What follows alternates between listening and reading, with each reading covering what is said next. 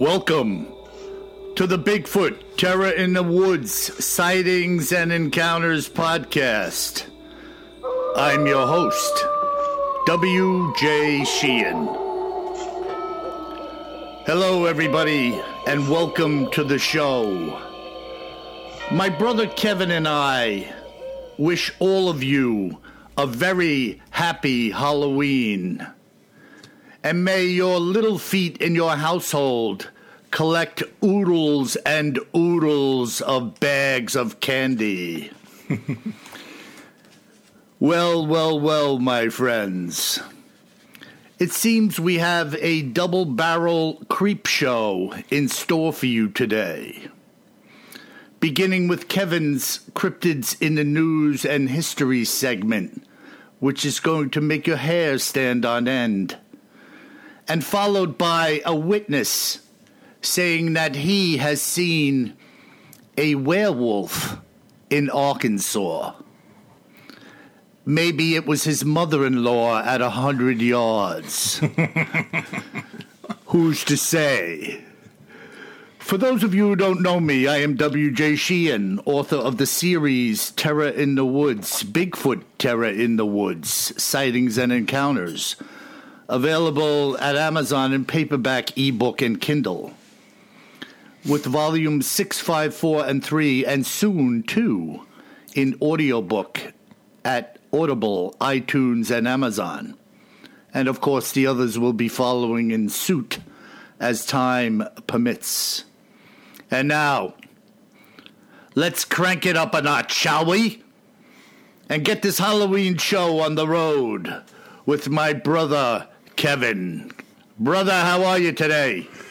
I'll get to you, my fine pretty. And your little dog, too.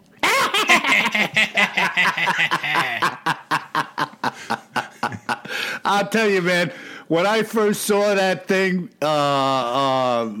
so many years ago, I can't recall. That freaking wicked witch really creeped me out, man. Oh, she's creepy. Oh my! If she didn't creep you out, the flying monkey sure did. Oh my good, what a yeah! When you're a little guy and you were sitting down in the living room with the TV set in front of you, and she came out with that black pointy hat and extending that scraggly looking finger with the green face. Oh yeah! Oh my God! Good old Margaret Hamilton. Oh, that's it. I love that stuff. I love it, man. So, good stuff. I know that you have something lined up here today that's rather interesting, shall we say? Yes. We're going to talk about the witch craze that is most famously associated with the Salem witch trials. Oh, boy. But we're going to talk about some more witch craze stuff also to set the stage. Okay, excellent. Yeah, and I wanted to open up with, the Wicked Witch of the West from, the Great Wizard of Oz, because that's the image that I want you to think about here today while we're going through this Halloween edition. We want pointy hats, big pointy noses, maybe a wart or two, green faces, huddled around a cauldron in the forest, maybe looking for an eye of newt. That's what we want to be talking about here. Okay, excellent. We're not going to be talking about any of those good witches. We're not going to talk about Glenda, the good witch of the north. Nothing like that. So get those images out of your mind and think pointy hats. Okay. So the Salem witch trials, they started in 1692. So a ways back in time here in the New World, the United States here, and specifically in New England. And they ran through 1693. So certainly famous, and they should be famous for the ridiculousness and hysteria that went on, but a relatively short amount of time, in and around Salem. But the anti-witch hysteria, it really has its roots back in Europe in the mid-1400s, which makes sense because many of the folks, or all of the folks that came over to New England here in the New World came over from Europe. So, they would have been exposed through teachings, etc., of this hysteria that took place in the 1400s. Wow. And I would imagine that many of these people, amongst other things, were hoping to leave things like that behind. Yeah, maybe not all of them, though, which we'll talk about. Right. Wishful thinking. Exactly. And, back in this time frame, in the 1400s, many of the folks that were accused of being witches actually confessed. But we'll talk about that a couple of times in this episode, that, they may have confessed while they were being tortured, or they may have confessed to save their lives in other ways. Uh-huh. So, don't just go by all these confessionals that these folks were really witches, was my takeaway. Right. And back in this time frame, in the 1400s, there were two very well-respected German gentlemen that published a book called, and I'll probably mispronounce this, but it was called Malleus Maleficarum, which I read loosely translates into, get this, Bill, Hammer of Witches. Hammer of Witches. All right. So you probably don't want to be on the receiving end of the Hammer of Witches. Yeah, let's just say these guys weren't pro-witch. Yeah, no doubt about it. Well, I have to say, other than a little tongue-in-cheek humor, I'm not pro-witch either. Oh, I'm not either. Yeah, but, this is you'll wait till you hear these numbers, though. So, our friends at History.com, they report that during about 100 years, after this book was first published, it outsold all books across Europe except for the Bible. Wow! So pretty popular. Yeah. And basically it was a guidebook that gave you instructions on how to flush out and hunt down witches. And so it probably is the foundation of the anti-witch hysteria at this time across Europe. Wow. And get this. So between 1500 and 1660, I'm going to put you on the spot here, Bill. How many suspected witches do you think were put to death across Europe? In Europe in that time frame? Yep, 160 years. 160-year period. I'm just going to go out there for whatever reason. I'm going to say 15,000. All right, that's a really good guess. 80,000. Holy smoke. Unbelievable, right? I mean, that when you see that number, I was like, 80,000 people. Wow. Yeah. And that was after the release of this book? Yes. Wow. Yeah. So the book was published in the mid-1400s. Yeah. And this is from 1500 to 1660. Yes. So after everybody got their hands on a copy and got to read it and get familiar with it. Yeah, the accusations started to fly, Oh, yeah. She looks like a witch. Yeah. She smells like a witch. She must be a witch.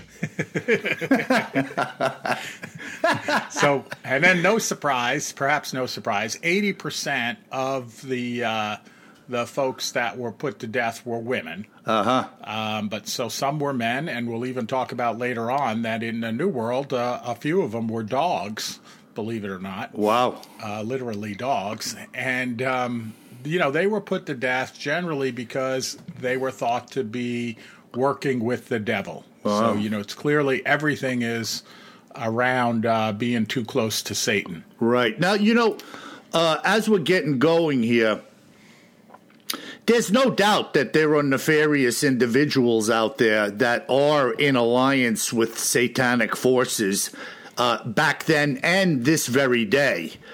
The thought that, none of this stuff goes on anywhere is bogus in nature. Most of them are acting behind the scenes. And in this day and age, I mean, nobody is hunting down a witch. No. And as a matter of fact, when I see some of these bumper stickers, we've all seen them with various religious and cultic symbols on them saying, live in harmony. Today, it's almost an accepted practice. Those who are a witch, like don't discriminate against your local witch. a very bizarre turn of events in a matter of a few hundred years. Oh, no doubt about it. And I'm glad you're pointing that out, because I'm definitely, throughout this having a few laughs about this. But one, people were put to death in heinous ways, with ridiculous trials. So a lot of innocent people died. Yeah. But I'm certainly not a big fan of witches, and certainly believe that some of the folks around were genuine witches working with the devil. No doubt about it. Yeah. And, anybody who is in an alliance with Satan, Lucifer, the demons of hell, wants to operate undercover. Satan doesn't just walk out, as the cartoons depict, having a red body, a long tail, cloven hooves, and reaching out to you, telling you, I'm going to get you, and I'm going to drag you down to hell. He's a subtle little runt, operating in the background, letting his minions work their way into the lives of innocent people and trying to turn them around. In the end, to take them with him. So the notion that this is some type of game or a good time was had by all is not true. You may have a good time now, but the day is coming when those good times end.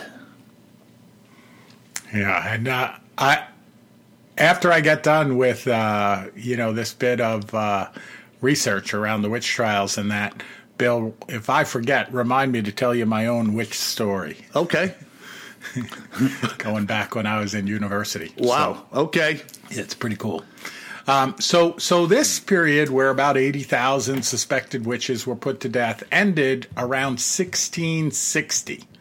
And then if we move forward about 32 years from the end of that period to 1692 and across the Atlantic Ocean to the area of Salem, Massachusetts, easy for me to say, that's where the infamous Salem witch trials began. Yeah. And during this period, this short period in Salem or in Greater Salem, some young girls would claim to be possessed by the devil, and they accused several local women of witchcraft. And in many of these cases, the symptoms were reported as kind of uncontrollable movements, involuntary shouting, etc. So these folks and their parents and siblings and that thought that they were possessed and perhaps cursed or hexed by a local witch or someone believed to be a witch. So pretty crazy, like this was going on, and you can imagine, and in a couple of examples, like a child would die from these symptoms, and then the parents, although they were mourning, they would want to blame someone for this, and perhaps they should have blamed these people, again, I don't know. They would start to, say, hey, that lady over there that lives 2 houses down is a witch. And this hysteria just went crazy in the region about who was a witch and who wasn't. Yeah, very interesting. And Kev, I'm in the process of beginning a new book. And I won't tell anybody what it's about, but I'll give you a little hint. The Catholic Church, when being brought in to investigate what they believe is a possessed individual, trying to figure out whether or not an exorcism should be done on the individual, the first thing they do is bring in 1 or 2 psychiatrists, preferably agnostic or atheistic, so that their faith doesn't muddy the waters as to what they see and observe in the individual. And they also have the individual examined to see if there's anything medically wrong with them. there are a number of diseases and maladies which can cause such things as you just described to happen in the body. But of course, way back then, the people were unaware of such conditions and saw somebody writhing on the floor, perhaps in an epileptic fit, or screaming out curse words and foul things. They thought it had to be a possession. Why else would somebody do such a thing? Right. It's an easy explanation for the unknown. Right, exactly. Remember Flip Wilson? The devil made me do it.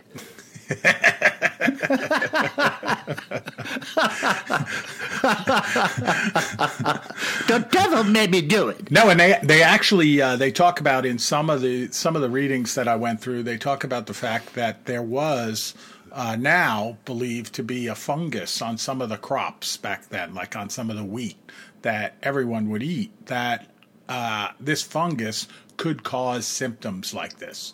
So as far as I know, no one has tied it together, but it's certainly plausible that the fungus created some of this problem. Well, it's incredible.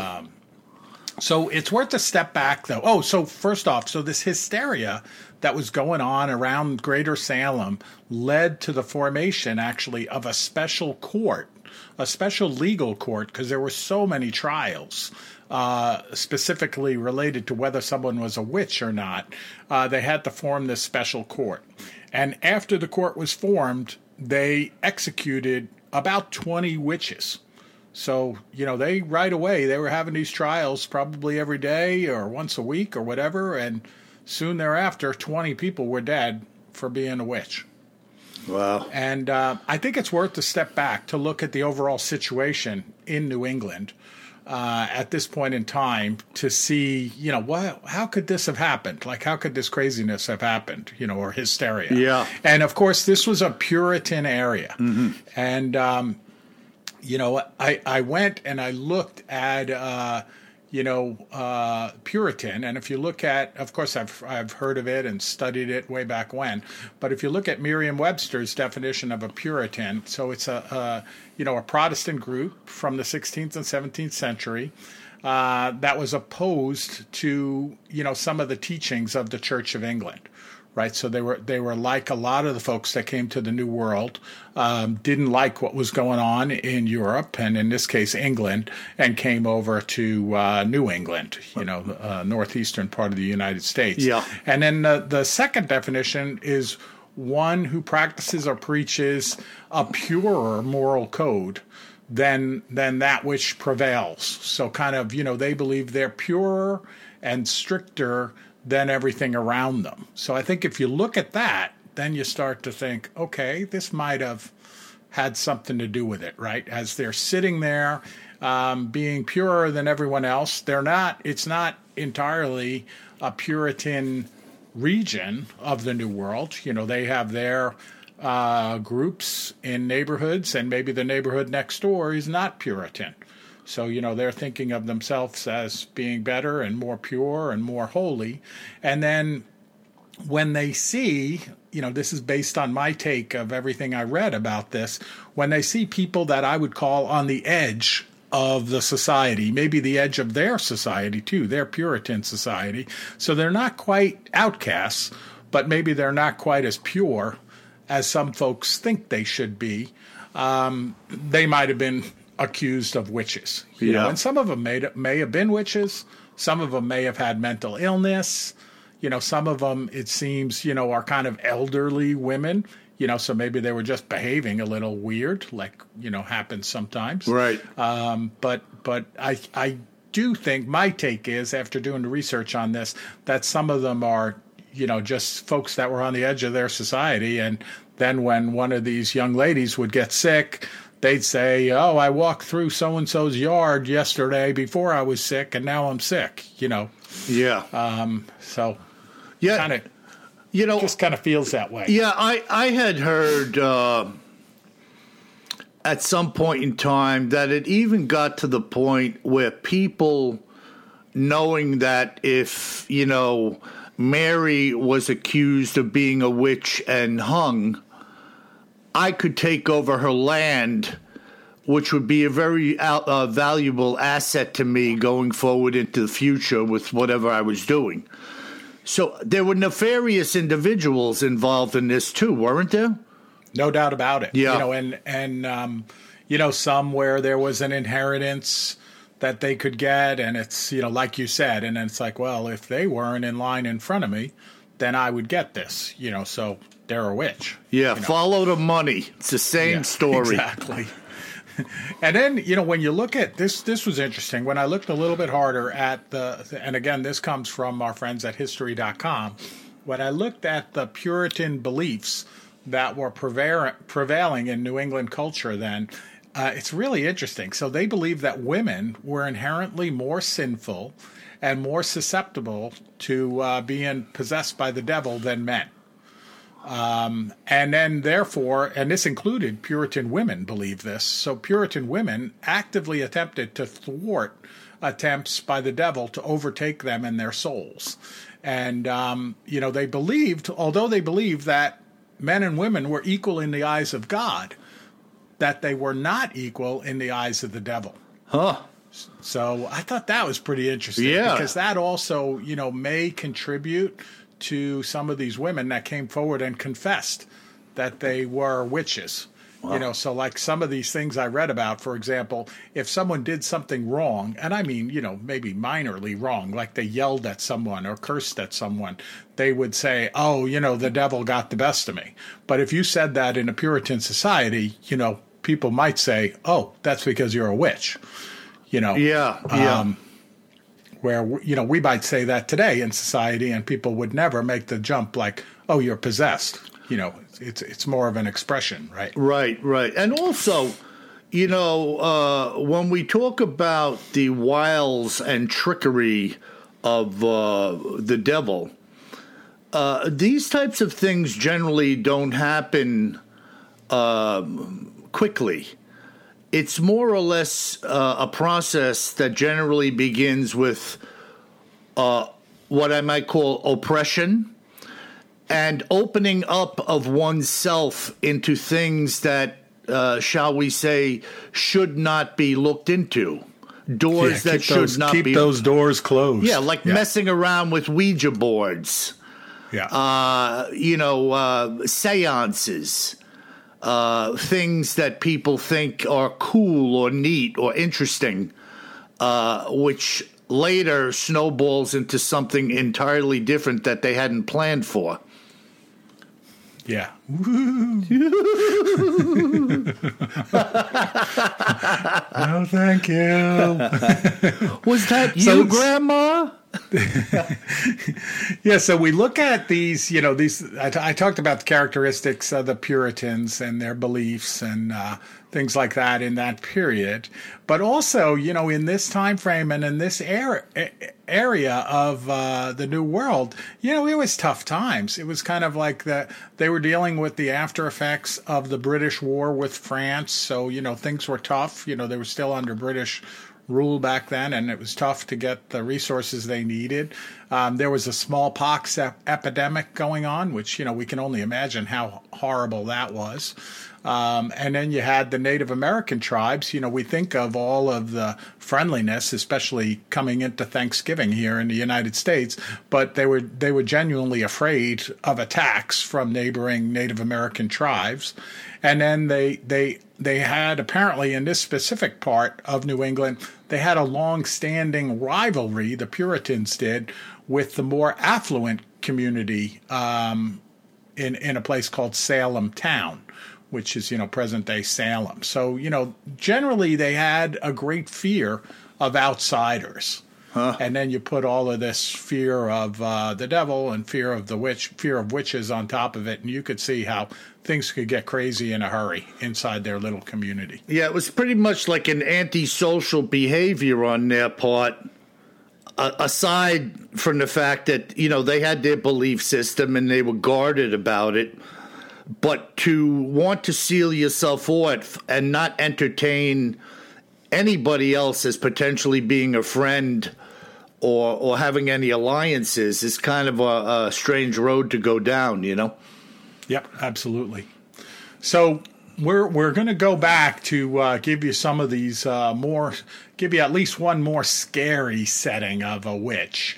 To a few years prior to the Salem witch trials, but also in New England, there were a lot of trials and accusations in and around what we would call Hartford, Connecticut now. So northern Connecticut, northern central Connecticut. And one woman there that's written about a lot, her name was Ann Cole. She suddenly became affected and was shaking violently and spouting blasphemy, kind of like you're talking about, Bill. Yeah. And Cole blamed her bewitchment on her neighbor. Her neighbor's name was Rebecca Greensmith. I mean, it sounds a little bit like a witch too. Right? Poor Rebecca.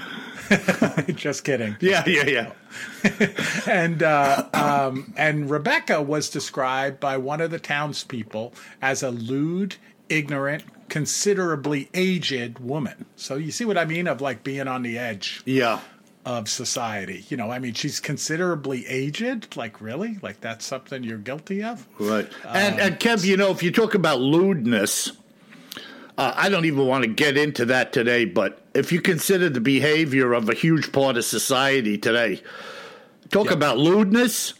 If lewdness was a parameter for being condemned as a witch, well, you know, I could pick 50% of the people I have contact with and say, you're lewd and you're a witch. Yep. You know, very bizarre. Yep. So this started a cycle there in and around Hartford, especially around this particular case, where everybody started blaming others. And in fact, like there was another woman that was on trial for being a witch, and her husband came out and then accused Rebecca Greensmith of being a witch, probably to save his wife, right? Not necessarily that he knew anything about Rebecca Greensmith, but it's kind of like maybe there's just one witch and maybe my wife isn't a witch. But this is where we get into some of the creepy stuff. So when this trial of Rebecca Greensmith was going on, some of the damning testimony came from herself. So she admitted having familiarity with the devil and said that at Christmas they would have a merry meeting to form a covenant.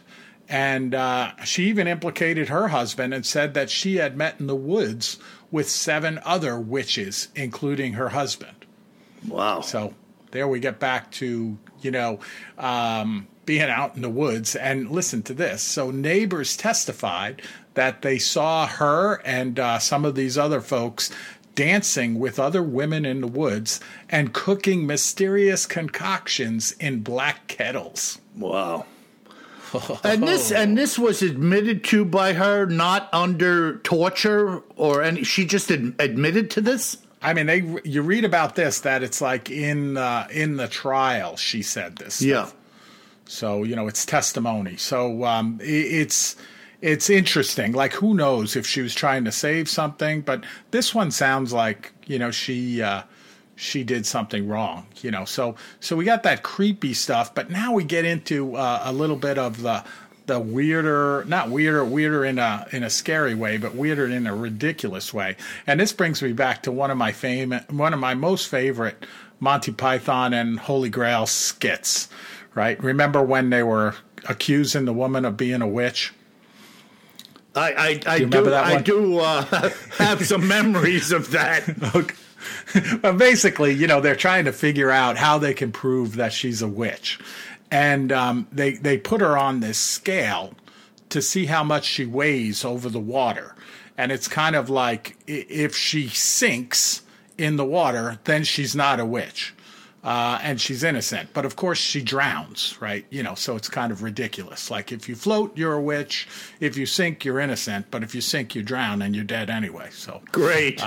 So in Connecticut here, get this, they reported that at least 2 of the suspects were subjected to what they call the swimming test, in which their hands and feet are tied together and they're thrown into the water to test the theory that witches are unable to sink. Oh, my God. The theory. If you don't mind, we're going to bind you hand and foot. to test out our theorem on witches' ability to float or sink. Please, have a seat over here if you don't mind, and let us get about our test. And if you sink, of course, you drown. Yes, you're innocent, but you're dead. Yes. So, I hope you don't mind. Unbelievable. So, that's, I guess that was a common way, or a somewhat common way, even in Europe, I'm sure, and that's the root of the Monty Python sketch, which I thought at the time when I saw it was just ridiculous, but, maybe it's based on what actually happened in Europe, and they brought that tradition over to the New World. Boy, oh boy. So, a few years went by after the Salem witch trials, and of course we got some new folks in political office, and sanity basically prevailed. They started to say, come on now, stop with all of this witch stuff. There's certainly other criminals going on in town. We don't have to tie up the courts and build special courts just so you guys can blame your neighbor for mysterious things that are happening. So, although this was really hysteria going on in New England, and a lot of people were put to death, sanity did prevail shortly thereafter. And to this day, there are folks fighting at various times to exonerate the names of their relatives who were accused of being witches in that time. Now, most of them, as I read, were exonerated since then through various acts of Congress, etc., whether it's local or national, their record was expunged from being a witch. Wow. Just incredible, man. And I'm sorry. Oh, go ahead. That woman's testimony, women dancing around in the woods around, cauldrons or pots, there's a lot of strangeness involved with that. And the roots of most of this stuff goes back to Satanism.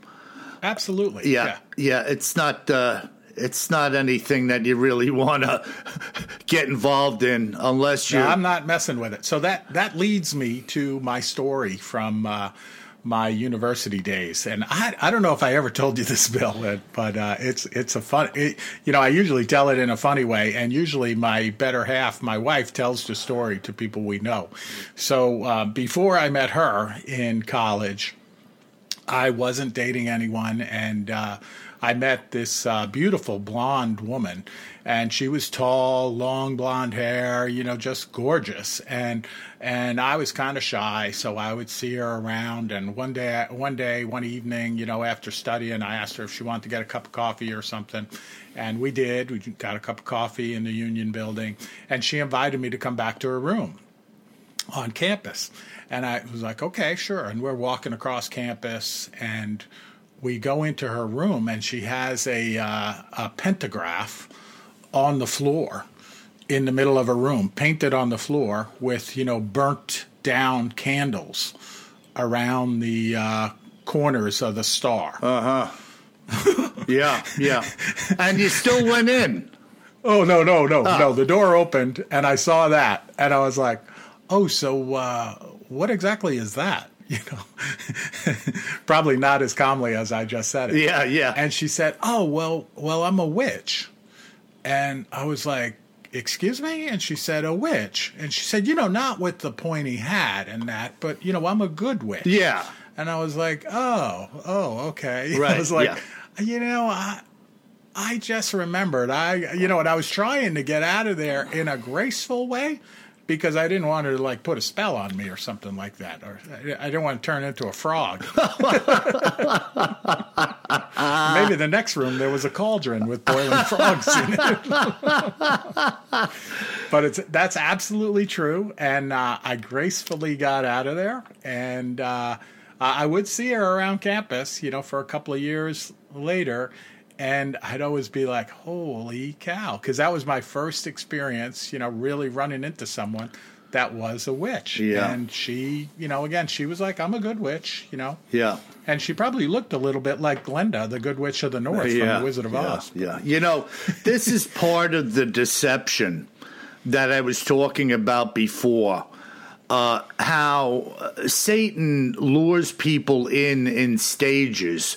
Now, mind you, he doesn't care how he gets you, as long as he gets you. And, some people think, well, I'm not too bad, but she's really bad. Right. This idea of good witchcraft and bad witchcraft and magic and black magic.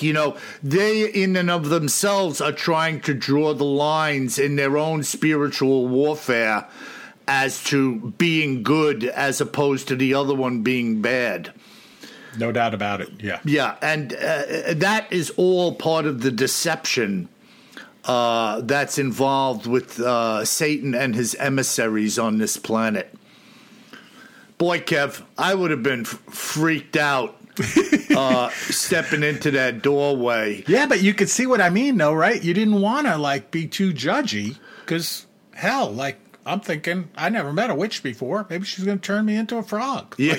I knew I wasn't staying. Let's put it that way. But, I didn't want to get her upset. Well, folks, I told you in the beginning when we started this podcast that my brother and I are two different people. And I have to tell you, Kev, I'm in that doorway. I got something to say about that. I'm telling you, bro. In no uncertain terms, boy, she would have been read the riot act on the doorstep, and then I would have slammed the door and walked away. Jeez, holy! Hey, man. by the way, for our listeners out there, that's it for me for this week. But for our listeners out there, I also tried to do some research into the whole pointy hat thing and the broom riding, and there's pretty interesting stuff out there. I couldn't put it all into our podcast because some of it's not appropriate for the family audience. Yeah, but it's also worth looking at sometime if you're curious. It's kind of strange stuff. Wow, that was really bizarre and excellent, Kev. Sometimes we need to open our eyes up. They say that if we don't learn from the past, it's bound to repeat itself. And there's a certain absolutely, there's a certain amount of truth to that.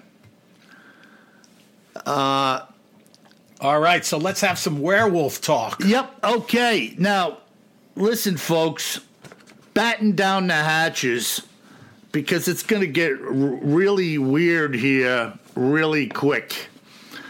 This account was told to me by Robert Etheridge, a resident of the state of Arkansas, and this is what Robert had to say about this rather chilling sighting in June of 2016. So we're only talking a few years ago. It was on June 13th of 2016 that I was making my way through the forest, doing a little small game hunting. I was toting my 12-gauge side by side and hoping to run across some rabbits. But more or less, I was just out for a stroll, as is my custom. Now, I must tell you as I begin that I spend hundreds, if not thousands, of hours in the woods. I'm very familiar with everything and anything that makes this woods its home, which is to say, until this day. I was taking the High Line, walking along the edge of a heavily wooded ravine, being about 50 foot below the ridgeline. The ravine itself descended some 200 feet or so below me, and was so heavily covered in trees and low brush that from my position it would seem virtually impassable for man or beast. I was myself following a game trail that I knew would bring me out on the other side, having been through here before. I didn't know then, but I do know now, why suddenly I had the most unnerving feeling that I was being watched. We have all had this feeling, but this was different. I felt in such a way that imminent danger was approaching me or nearby. That's the only way that I can describe it to you. As I began to look around, trying to shake the feeling that had come over me, I suddenly noticed a patch of bright white below me in the undergrowth, which was as white as a bleached undershirt. Typically, when I'm in the woods, white color is usually acquainted with a deer's tail or the breast of a hawk or an owl. But this was much brighter and too large to be any of them. As I was staring at this white color in the brush, which was easily 200 feet or more away from me down within the side of the ravine, I was now able to make out a figure that I previously didn't realize was holding the white object. Its coloration somewhat blending in with the surrounding bushes. Keep in mind that at this point, what I was seeing was maybe an inch tall at the distance I was looking and with the naked eye. I set my shotgun down momentarily and pulling out my field glasses zeroed in on what was before me. I now had in focus a tall, wolf-like creature that was holding in its clutches a pure white cat, and I could see it clearly.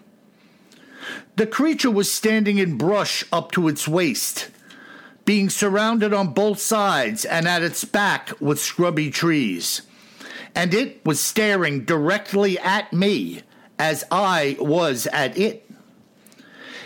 Its head was that of a wolf or an Alaskan husky dog. The snout was long and tapered, and I could actually see its fang teeth protruding from its jowls. It had triangular-shaped ears that were pointing straight up, and long but muscular arms were hanging from its sides. This wolf man was standing perfectly still on two legs, just like a human being, and it was clutching a white, apparently feral cat in its hands. I could make out what were long finger-like appendages, which were tipped with black hawk-like talons, with the cat's fur being bloodied in a number of spots. This creature was staring directly at me, and I almost couldn't stand looking at it through the lenses. It was almost upsetting me in some dark and foreboding kind of way. The upper torso, which I could plainly see, was lean and muscular, being covered with a sparse amount of hair or fur, through which I could see its skin, while the head was completely covered in fur like that of a wolf or any type of canine. Based on the surrounding bush's height throughout the ravine, I estimated its height at being some 7 feet. And this thing did not so much as blink for 10 minutes or more. Suddenly, the cat wriggled violently, as if with one final gasp it was trying to free itself from the monster's claws, as I watched the beast tighten its grasp and the struggle was over. I took my shotgun in hand and backtracked out of the woods, the entire time feeling as though I was being followed by this beast.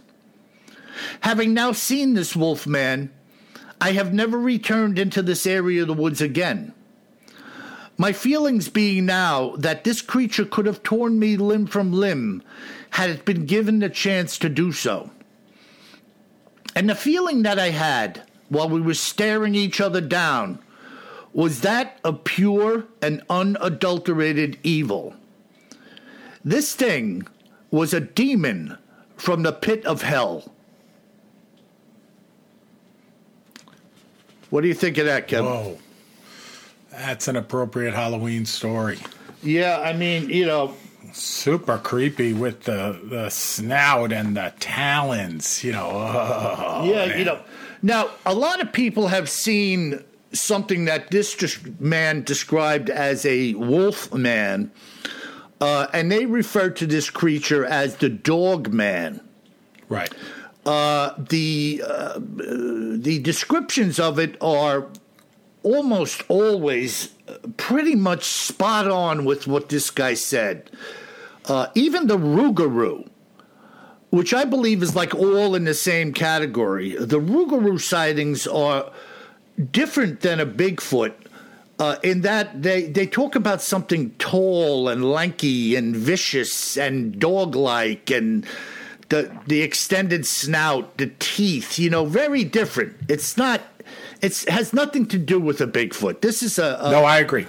And for our new listeners, we have episodes out there on Dogman and Rougarou. So yeah, if you haven't listened to them, check them out. Yeah, but this guy in the woods alone, I mean, Man, could you imagine, like, seeing that, like you talked about how you'd behave differently than me when I ran into the witch on campus, right? How about seeing this? He says it's, far enough away that it appears to be, what did he say, an inch tall or something like that? Yeah, I mean, if you're looking at something in a fair amount of distance, it looked tiny. Kind of like, the tip of your thumb or whatever in the distance. But then you're going to look a little bit more at this thing? Holy cow. Yeah, well, I mean... Like, how does this story end that's positive? It can end. You're going to die. Oh, my goodness. Imagine... I mean, even with the shotgun. Side-by-side shotgun? No. That's not the weapon of choice. Oh, my goodness, man. I can only imagine looking through these binoculars and kind of honing your focus in on this thing. And now you're like, what the? Oh, man, I can't imagine. Now, that to me, okay, so Bigfoot, again, like like we mentioned, one of the witnesses said in one of our recent podcasts where, he's frightened, but it's more strange that he's seeing what he has been told his whole life is not possible to see. So, but that's different. When you see like something that looks like Dogman or a Wolfman, a werewolf, whatever you want to say, and it's got a dead animal in its hands, I mean, holy cow. Yeah. Like, I am out of there. Yeah. I don't know, man. I don't spend much time looking around, I'll tell you right now. I grab my side-by-side and I start legging it out of there. Exactly. Rapid transit, if you catch my drift. Exactly. That might be like a Swiss Army knife equivalent when you're dealing with that creature. Like, I don't know. I'm not going to stab a bear with a Swiss Army knife, and I'm not going to take on a wolf man with a side-by-side shotgun. No. Oh, my goodness. Yeah, well, maybe like a Gatling gun in the back of a covered wagon or something. Yeah, just like until you see the pieces flying off, Exactly. Maybe. And then it could be like the Terminator movie where the hands started to move. Well, yeah, then it's kind of like if it's true werewolf, don't you need like a silver bullet or something? Yeah, I don't know. I don't know. I don't want to know. Good story, though. That's good. Really good for Halloween. I like it. Yeah, creepy stuff. So, my brother, what do we have from our listeners today? Anything good? Cool. We got some good listener mail, so let's jump into it. Okay. We have from Tino in Costa Rica, so down south of us. Okay. I love what you men are doing. Don't change anything. Your uniqueness makes you stand alone. Have bodies been found? And if not, why do you think that is? Regards, Tino. Wow. Well, Kev, I mean, a little bit about some of the accounts that I have about bodies, but if you knew nothing about that and were just coming into this cold, having a belief in Bigfoot, would you side with the fact that in your mind bodies must have been found and perhaps we don't know about them? Yeah, it's a good question. I could go either way because, if I say no bodies have been found, my explanation would be, well, there's not that many of them, and they're in really rural places. Right. And they're these fur-covered animals, like how often do you come across a body, and like we talked about in one of our previous podcasts, if you came across a big femur bone, and you were on a hike in the middle of, say, the Pacific Northwest, are you going to pick up that bone and carry it with you for a day or two back? I'm not picking it up. Right. And, these days I might take a picture of it with my phone for sure. Right. Yeah, and you're going to pay some lab, locate and find and pay some laboratory to check this bone out because you're suspicious that it belongs to a Bigfoot? No. It's, of course, that ridiculous amount of money, and I don't think anybody's going to be bothered with anything like that. No, and oh, by the way, like if you're hiking around in rural places and you're taking the time to hang your food up in a tree and stuff, are you going to be carrying bones around with you? Like, no.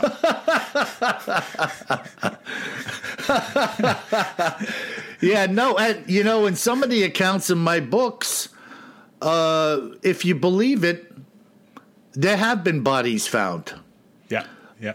And if I have a number of accounts, how many more are out there? So I don't know. I don't have a lot of confidence in the integrity of all of the people and organizations around me to believe that everybody's laying things out there for all to see. I just I march to a different drum. Very bizarre. Yep. Well, thanks to Tino for contacting us. And, brother, that was a good question. And it's really interesting, again, Kev, to see the scope of people that are listening to this podcast. Absolutely. Yeah, we're gonna go around the world with some of these. This next one, we're going to go to rural central U.S. here from Matt in Michigan. And Matt says, you're spot on with the Upper Peninsula story in Volume 1. There have been creatures spotted by the quote-unquote uppers, as they're known, for 100 years in Michigan. Great show, and keep up the investigations, Matt. And, for those international folks, when you look at a map of Michigan here in the United States, the upper part of the state is called the Upper Peninsula. And it's I've actually never been there, but it's rumored to be one of the most beautiful parts of the United States. And it's also very rural. And we were talking about, like, Dogman earlier. Some of the most famous Dogman sightings are in the Upper Peninsula. Incredible. And we had talked, Kev, that I spoke to this woman probably better than a month ago, who actually, her and her family had a number of large tracts of land in that area. And my understanding was, in talking with her, that these were not houses they lived in on a regular basis. They would go up there to get lost in the woods and, whatever, take a week or two off. And she had an encounter in that area where a Bigfoot creature, was running along what she described like the woods in a swamp, keeping track with her in her geo-tracker truck. So that being true, and I have no reason to doubt these people, but these creatures are just there, still there. Yeah. They have no reason to leave. And it is, like you said, it's certainly a rural place, and my understanding is, too, that most of the people up there live there part-time. It's kind of a getaway kind of place, a place of a lot of lakefront cabins and things like that, where families come up through generations for the summertime, for example. Yeah, and, in the Chapter 1 of Volume 1, Bigfoot, Terror in the Woods, Sightings and Encounters, the individual that was going there to meet an Army buddy, Marine buddy, I believe, his family had been there living for, probably 100 years. And when they went up there, these people built their own little sawmill. Their house had been constructed out of lumber they created from the forest. And the great-grandfather, I forget the whole deal now, was actually creating lumber for other people in the area that they could build with. There was mining going on up there during World War II. Apparently, there was a significant copper ore deposit, if I'm not mistaken, and maybe some other metals available up there. So there were some people there, but it was certainly not a place, full of shopping centers and houses, by no pretty means. Rural place. Yeah. Pretty rural place. Wow, that's amazing. All right, we're going to go all the way to the Philippines. And Hazel in the Philippines writes in, my entire family is tuned into your podcast, and we love it. My cousin Rodrigo started the ball rolling when he found you on Stitcher. What are the origins of the Bigfoot monster? Love, Hazel. Wow. Kev, what do you think the origins of the Bigfoot monster are? Boy, you know, I tend to think that it's, you know, an ape-like creature that just hasn't been discovered yet, and it has a lot of human characteristics, you know, and we talked of, you know, in one of the podcasts, one of the earlier podcasts, of the theory, you know, that it came over across the Bering Strait bridge, land bridge that was present, you know, thousands of years ago, tens of thousands, hundreds of thousands of years ago, and you know, has evolved in the rural parts of North America, and it could be related to Yeti over in Asia, you know, for the ones that didn't come across the bridge. So, you know, I tend to think it's a creature that we just haven't discovered yet.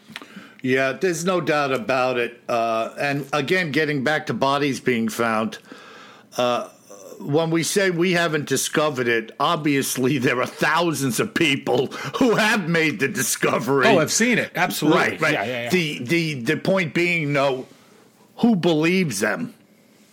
You know, that's the hurdle. You know, the acceptance of this thing being legitimate and opening it up to really legitimate search, evidence finding, and recognition. That's and my own theory, Bill, is that I think, you know, of course, there's a lot of hoaxers out there for sure. No doubt. And I think when other creatures were discovered and documented for the first time, take like you've talked about gorillas, for example, when they were first discovered. I don't know that there were a lot of hoaxers out there pretending to be gorillas. You know, so it was easier to believe that the creature existed because there weren't documented cases of, you know, fraud related to pretending to be the creature. Right. I think it makes it a lot harder when you have so many hoaxers out there, you know, pretending to have seen or pretending to have been, perhaps, you know, a Sasquatch or a Bigfoot. Right, and that's the thing. When you take these, write these stories, people call me all the time. I was telling you about that fella I spent a couple of hours with the other night. I mean, just incredible. If it's not true, it was a great story. And but you just can't. But then we see people that are, you know, senators and lawmakers and law enforcement personnel, right? Very credible witnesses that have a lot to lose. You know, you go back to the Bauman encounter. You know, you have President Theodore Roosevelt writing about it in a book that's basically, you know, a factual encyclopedia. Yeah. And he's including that account. So it's not all, you know, goofiness by any stretch of the imagination. Right. And, you know, again, you don't hear anybody talking in high places about Roosevelt's Bauman encounter. Nobody even mentions it. I mean, that's something you just kind of learn about when you're in the Bigfoot business. If I hadn't been involved in the Bigfoot or with the Bigfoot creature in the way that I am, I would have never known about the Bauman account in Teddy Roosevelt's The Wilderness Hunter. And I mean, I don't mean to keep singling that out. I think it's thrilling. I think it's great. But there's so much more. Yep. Cool. All right. Our last note came in from Steven in Northern California, which, of course, you know, my comment is that's definitely a hotbed of Bigfoot. So great show. I think I know the area where the gold digger spotted that female Sasquatch. Which, of course. And when I have time, I'm going to check it out for myself. Wish me luck. Yeah, there you go, brother. Good luck, Stephen. And then he goes on to say, I regularly hunt in this area and have heard many things, including branches being broken and something in the woods running in a deliberately noisy fashion on a couple of occasions. I believe it was Bigfoot, but I have seen nothing. Why do you think they do these types of things? Thanks for the time the two of you spend putting this show together. Stephen. You're welcome, Stephen. Thanks for the kind note. Yeah, that is awesome.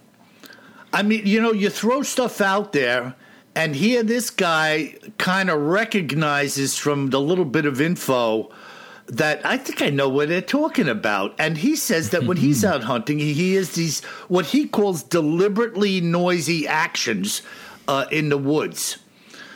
And it's interesting, right? Because what other animals are deliberately noisy? I mean, to me, you're creating noise because you want to be heard. Yeah. I mean, it's not. But, by the same token, if you weigh 600 pounds and you're 8 feet tall and you're running around, you're going to make some noise. Let's be clear about that. Well, yeah, I guess so, Out of my way.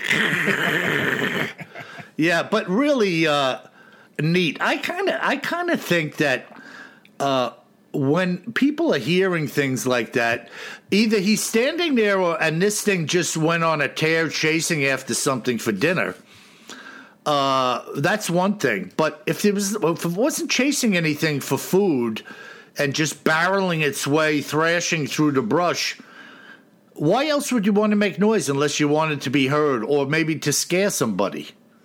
Yeah, no doubt about it. It's like an intimidation tactic, Yeah, no doubt about it. Wow. And I also think they're curious, so they could be curious out there, not why they're making noise, but why they're following him along, and maybe shadowing him like we hear in some of these accounts. Yeah, there's no doubt about it. And why not? That would almost be like natural behavior. Absolutely.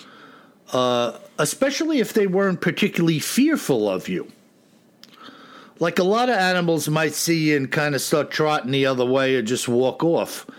But if they have no reason to really be afraid and they are, in fact, a little bit inquisitive, they might hang around and look at you, see what you're up to. Yeah, and he said, it was a female Sasquatch, maybe she was attracted to you, Stephen. Ooh la la, mon ami. I'm not saying, but I'm just saying. All right then, brother. Well, that was an excellent show of shows. And it's a good one. Once again, my brother, wish you and yours a very happy Halloween. Have some fun with the kids. Go out, collect some candy, laugh a little, love a little. But remember, if you're heading into the woods on Halloween, always carry more gun than you think you're going to need. Sleep tight.